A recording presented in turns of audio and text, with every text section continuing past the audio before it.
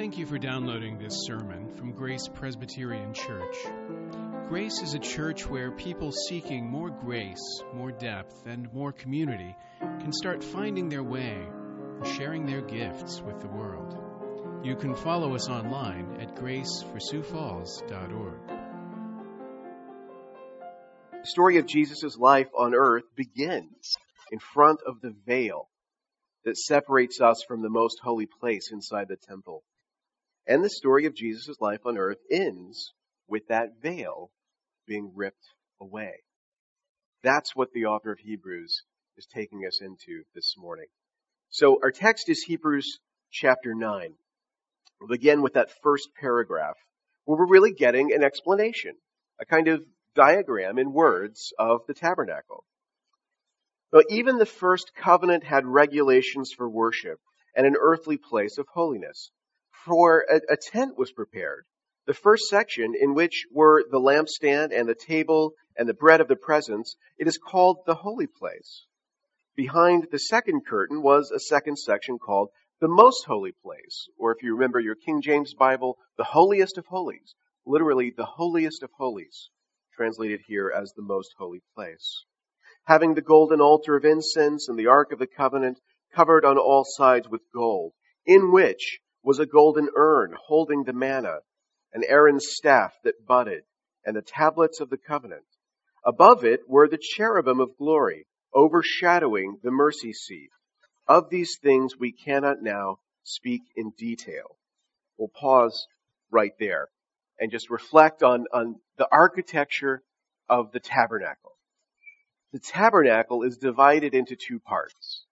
If you imagine the space, this building, it's actually 15 feet wide and about 45 feet long. So this is a contained space and is divided into two sections. And the first section that you could enter into, that's called the holy place. Actually, you couldn't enter into it. You'd need to be a Levitical priest to enter into the holy place.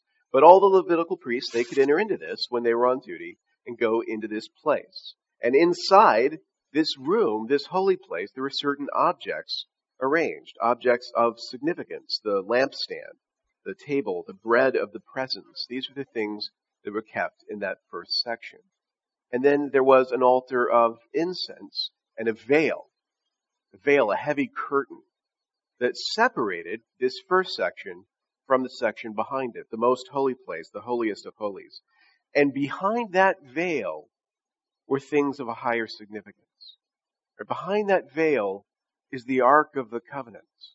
The Ark of the Covenant that the people of Israel had been given, and inside it are the tablets that the law is inscribed on, the rod of Aaron that budded, and also the bread, the golden urn containing the manna from the wilderness. All of those artifacts are significant, right? It's not just that these are precious things of great value. These are also things that have sign value. Right? These are objects associated with God's covenant making. So inside the Ark of the Covenant are these objects that are like the tangible signs of the promise that God has made. And on top of the Ark are the cherubim. It's this glorious thing that you wouldn't have been allowed to behold. You couldn't enter into that place behind the veil. This was the holiest of holies, a place where you could not go. But there's something interesting about this description. You wouldn't pick up on it if you were just reading Hebrews 9. But if you go back and you look at the way things were originally set up, you'll understand that the author of Hebrews seems to get something wrong when he's arranging things inside the tabernacle. Because look at where he places the altar of incense. If you look in what we just read, he places the golden altar of incense with the Ark of the Covenant behind the veil, when in fact the altar of incense was in the holy place, not in the most holy place. So why? Why does he do this? Well, it helps if you can visualize the scene. So imagine that you've entered into the tabernacle, you've walked into the holy place, and you have a lampstand, you have a table, you have the urn, the bread of the presence is present there. If you wanted to go to the altar of incense, where you would walk is to the very back, right up against the veil. Because the altar of incense is oriented towards the holiest of holies. right? Because incense is offered as it were toward the Ark of the Covenant, toward this more holy place. So that altar of incense, although it's physically located in the first section, and the priests who use it are part of the priests who can enter in, it's actually oriented towards the holiest of holies. It's sort of like as far as you can go towards that holy place, that most holy place. The altar of incense is as far as a priest is allowed to go, unless he's the high priest, and it happens to be the Day of Atonement. The only time anyone can pass beyond that altar of incense, pass behind that veil, is on that one Day of Atonement when the high priest is allowed to do this. So the altar of incense stands before the curtain. It faces the holiest of holies. So while it may be located in the holy place, it's associated with the most holy place. That altar of incense is where the story of Jesus' incarnation begins. When we're told the story by the gospel authors, in Luke's gospel, the story of Jesus' birth actually begins with the announcement of the birth of John the Baptist.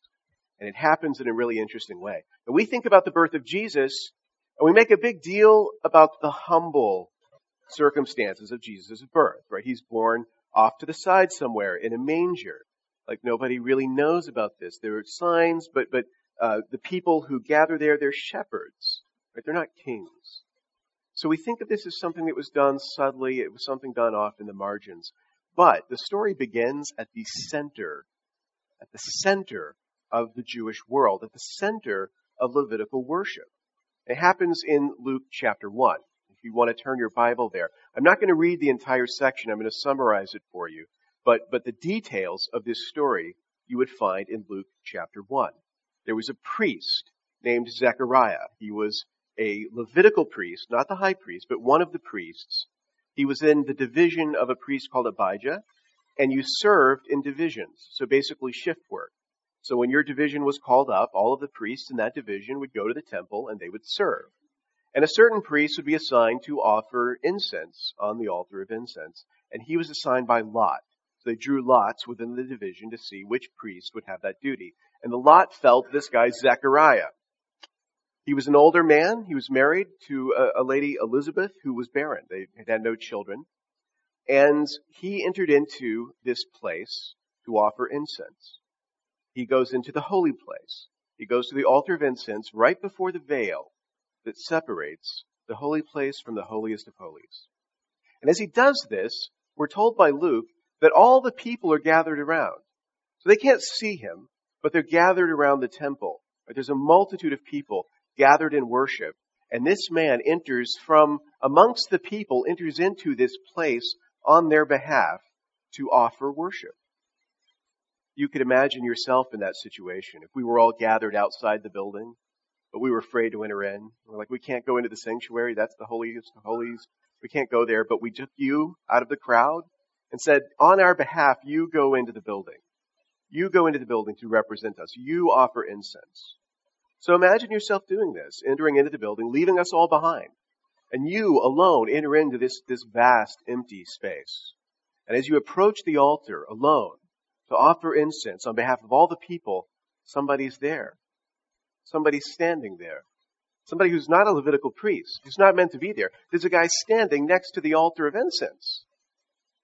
It's unprecedented. It had to be a little shocking for Zechariah. And the man who's standing there says to him, you're going to have a son. That son is going to be called John. And he is going to proclaim the coming Messiah. And Zechariah, understandably, is troubled by this. He doesn't know how reliable this information is. And so he questions it. And the response that he gets is this. This is in Luke 1, starting in verse 18. Zechariah said to the angel, how shall I know this? For I am an old man, and my wife is advanced in years. And the angel answered him, I am Gabriel. I stand in the presence of God, and I was sent to speak to you and to bring you this good news. And behold, you will be silent and unable to speak until the day that these things take place, because you did not believe my words, which will be fulfilled in their time. So he goes into this copy and shadow of the heavenly places, and next to the altar is standing one sent from the true holy place, Gabriel, who stands in the presence of God, declaring, a son will be born to you, and you'll wait in silence, as we were just singing in the psalm. You will wait in silence until he comes. Nobody knew what had happened to Zechariah when he went into the temple. All the people were waiting on him, and when he emerged, he couldn't talk. So they knew something had happened, something serious had happened, but they didn't know the nature of what had taken place. God had made an announcement at the center of their world, at the center of their worship. He had shown himself in a way that was remarkable. For he had sent for himself a messenger from the true holy place down into the copy and the shadow to reveal what was about to take place. Zechariah, once John the Baptist was born and he regained the power of speech, he prophesied. He praised God. And some of the words he says, this is still in chapter 1. It's a long chapter. But if you skip down to verse 69 of Luke chapter 1, well, let's start in verse 68, actually. He says, "Blessed be the Lord God of Israel, for he has visited and redeemed his people and has raised up a horn of salvation for us in the house of his servant David." A horn of salvation for us in the house of his servant David. He's not talking about John the Baptist, who is going to be like his son, who is his son. He's a Levite. He's not from the house of David. He's talking about the line of Judah that we just read about in the book of Revelation. He's talking about the Lamb who would be slain. This is the horn of salvation that has been raised up. He's prophesying Jesus. And when he talks about Jesus, the way he talks about him makes it clear what Jesus' significance is. We're skipping down now to verse 72. He says, "To show the mercy promised to our fathers and to remember his holy covenant, the oath that he swore to our father Abraham." So Zechariah, this Levitical priest to whom the coming of Christ is announced, when he prophesies about the significance of Christ, he calls him the horn of salvation, raised up from the house of David as fulfillment of the promises made to Abraham. The Christ who will come fulfills the covenant promises made to our father Abraham. It's all right there in that story, in that prophecy of that Levitical priest. From his own lips, he proclaimed the coming of a better priest. From his own lips, from the experience he had from the angel Gabriel inside the temple, he sees the coming of the one who will fulfill the covenant promises that were made. So you're hearing it from the horse's mouth, as it were, from one of the Levitical priests himself. Jesus is a better high priest. Jesus is the priest we need. As I said before, though, the very fact that the tabernacle is arranged the way that it's arranged tells us something. Right? This tabernacle, this place that is the center of the worship of God, is divided. There's a separation between the holy place and the most holy place. It is a house divided. And the fact that the tabernacle is divided shows that the way into the holy places is not yet open. So think about it. If you were clinging to the old ways, if you were clinging to the Levitical priesthood, to those sacrifices that were still at this time being made in the temple, you're now being told, have you ever thought about the temple and how it was built? If you think about the way the temple is built, doesn't the architecture itself suggest to you a problem? Which is that if we as human beings need to be able to draw near to God, why is our holy place built with this big veil where no one is allowed to draw near to God? Like, if this is the best that we have, is it enough? Is it enough? If we have a salvation that doesn't allow us to enter into the holiest place of all, is this salvation one to cling to? So, the way that the service works, the priests are allowed to enter into the holy place. Only the high priest could go into the most holy place. So, the author of Hebrews explains this to us as well. This is our second paragraph. He says, "These preparations having thus been made, the priests go regularly into the first section, performing their ritual duties. But into the second, only the high priest goes. and he but once a year, and not without taking blood, which he offers for himself and for the unintentional sins of the people. By this, the Holy Spirit indicates that the way into the holy places is not yet opened, as long as the first section is still standing, which is symbolic for the present age. According to this arrangement, gifts and sacrifices are offered that cannot perfect the conscience of the worshiper, but deal only with food and drink and various washings, regulations for the body imposed until the time of Reformation. So the service of the priest inside the tabernacle and the layout of the tabernacle itself reveals its inadequacies. The priests can enter in, like Zechariah did, to the holy place, but only the high priest can go behind the veil. Only the high priest can enter into the most holy place. And the author of Hebrews is telling us this is the Holy Spirit trying to teach you something. The Holy Spirit is revealing something to you through this. We talk about the way that the Holy Spirit communicates to us, the way that he shows us things, right? God reveals himself in his word, but to understand it, we need the Holy Spirit to illuminate the word for us. Here, the Holy Spirit is illuminating the world. He's showing that there was a sign built into the tabernacle, the physical tabernacle. And all this while, the way we were worshiping was meant to show us the inadequacy of the way we were worshiping. It's amazing. It's why we saw last time, Calvin says, the rituals and the details, those things were significant. They were important. They mattered. Right? This had to be done the way it was done in order to have the symbolism that it needed to have, in order to send the message that the Holy Spirit intended for it. The way to the holy places is not open. In the temple economy, in the present age that Jesus entered into, the heart of worship communicated this message of separation. It communicated the presence of a veil between the worshipers and the Creator that they worshiped, an impenetrable veil that only the high priest as mediator could pass beyond. And he couldn't pass beyond it on his own merit. He had to pass beyond it with blood, with the shedding of blood. But the blood of the sacrifice allowed him to go behind for a moment into that holy place. But those sacrifices were inadequate, and they were inadequate because, we see in verse 9, they cannot perfect the conscience of the worshiper. Right? All of these sacrifices, all that they did, had to do with the body. It had not to do with the conscience, with the renovation of the heart that we talked about before. Which is why they had to be repeated over and over again. Right? They were a kind of stopgap measure. Right? They were good for their time. They were good when God revealed them for the age in which he had revealed them. But when the better came, there was no point in clinging to them because they lacked the power that the new covenant, the new Savior, the new mediator possessed. So the high priest offers sacrifices that actually cannot change the conscience of the worshiper.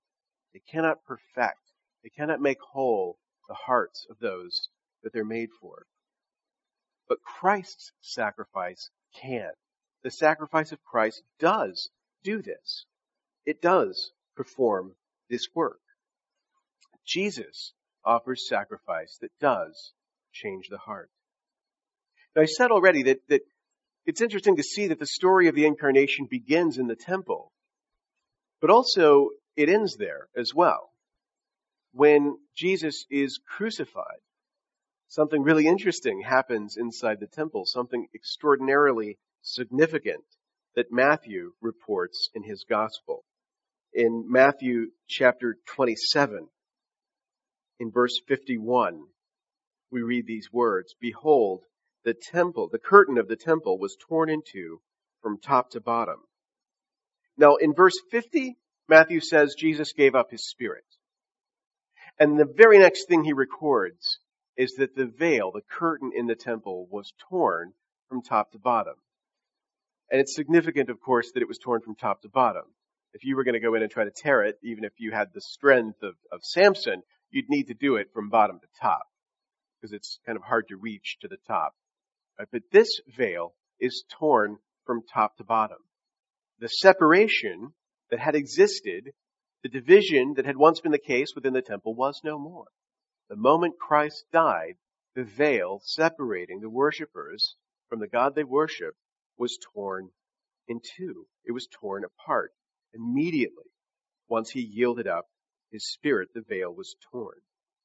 Matthew records other things. The earth shook, he said. The rocks were split. The tombs also were opened, and many bodies of the saints who had fallen asleep were raised. And coming out of the tombs after his resurrection, they went into the holy city and appeared to many. When the centurion and those who were with him, keeping watch over Jesus, saw the earthquake and what took place, they were filled with awe and said, "Truly this was the Son of God." This was not one of those pious synagogue building centurions. He just happened to be on the scene witnessing these things, and what he saw was a little unprecedented.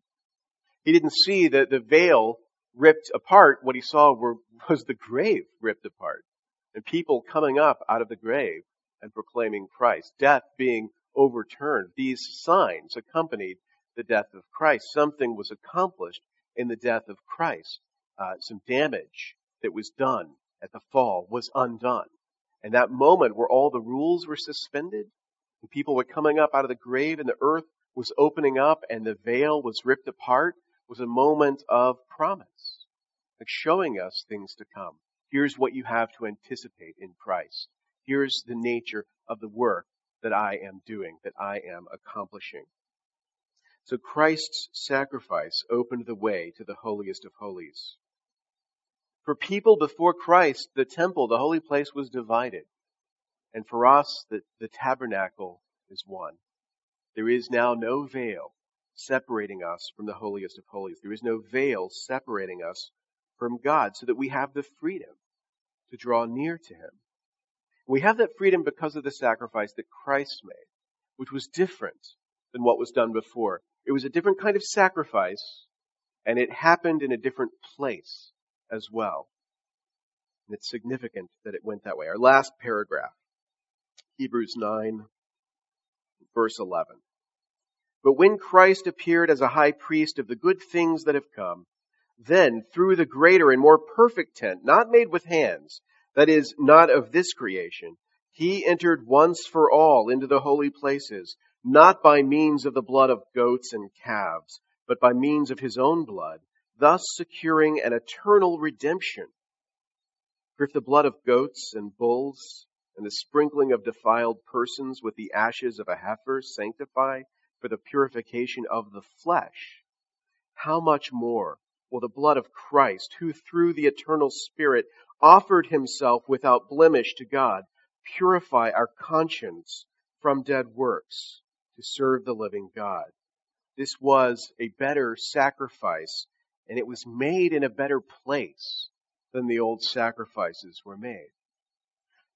Zechariah entered into the copy and shadow, the earthly temple, the place that was built with human hands.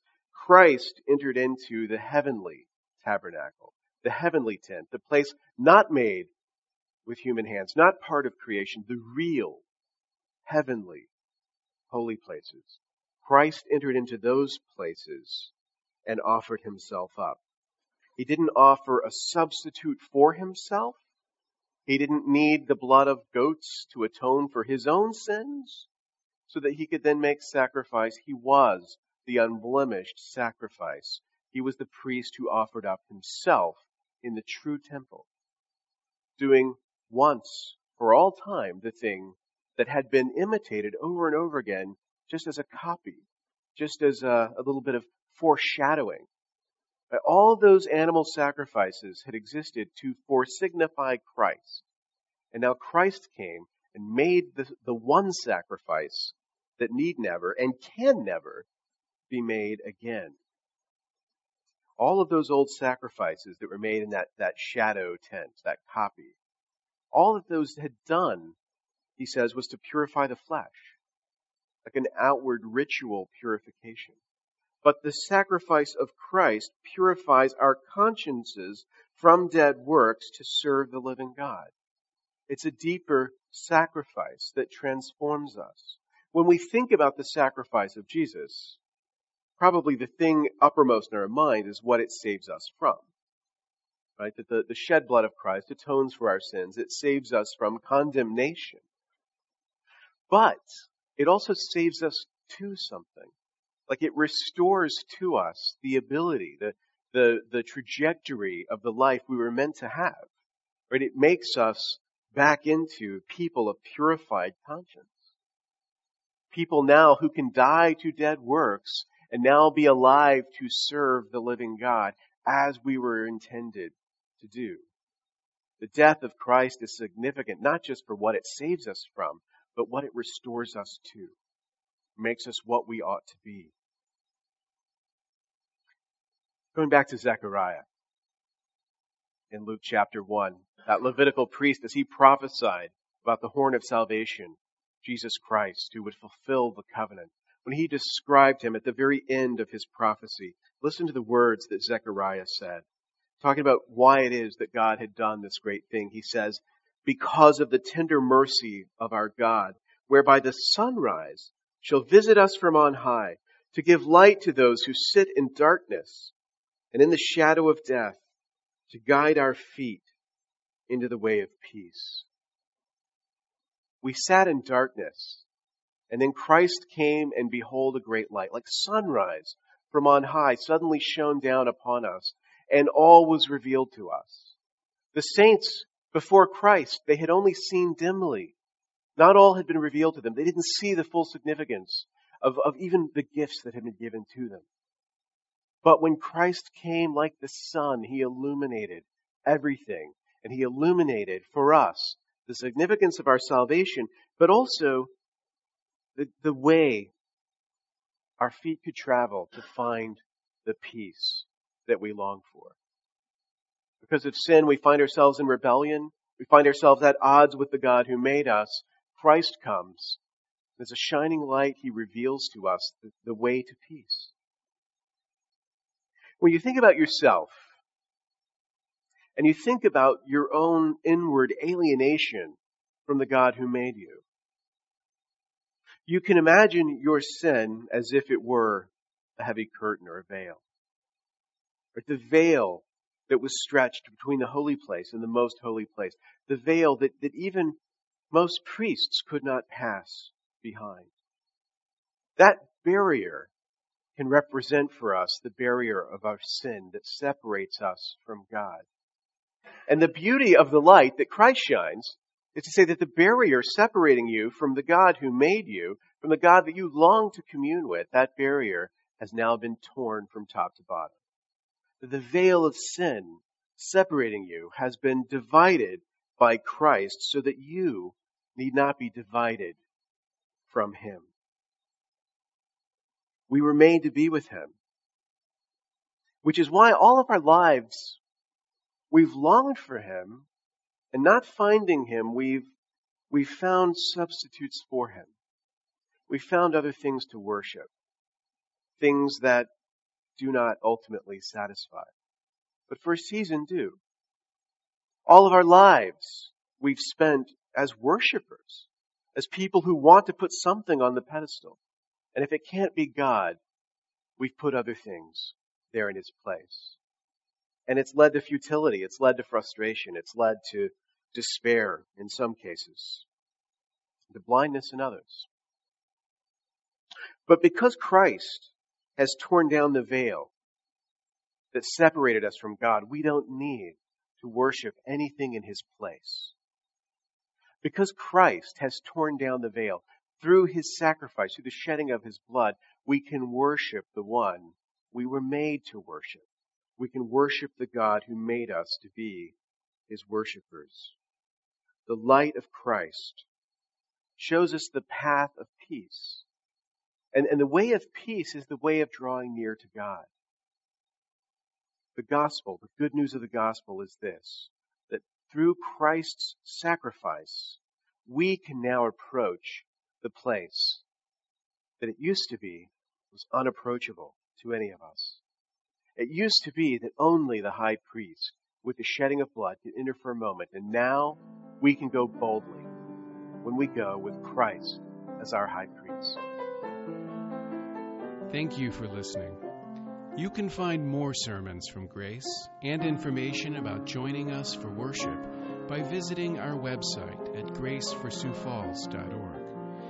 We also invite you to visit the iTunes store and subscribe to the Sermons of Grace podcast.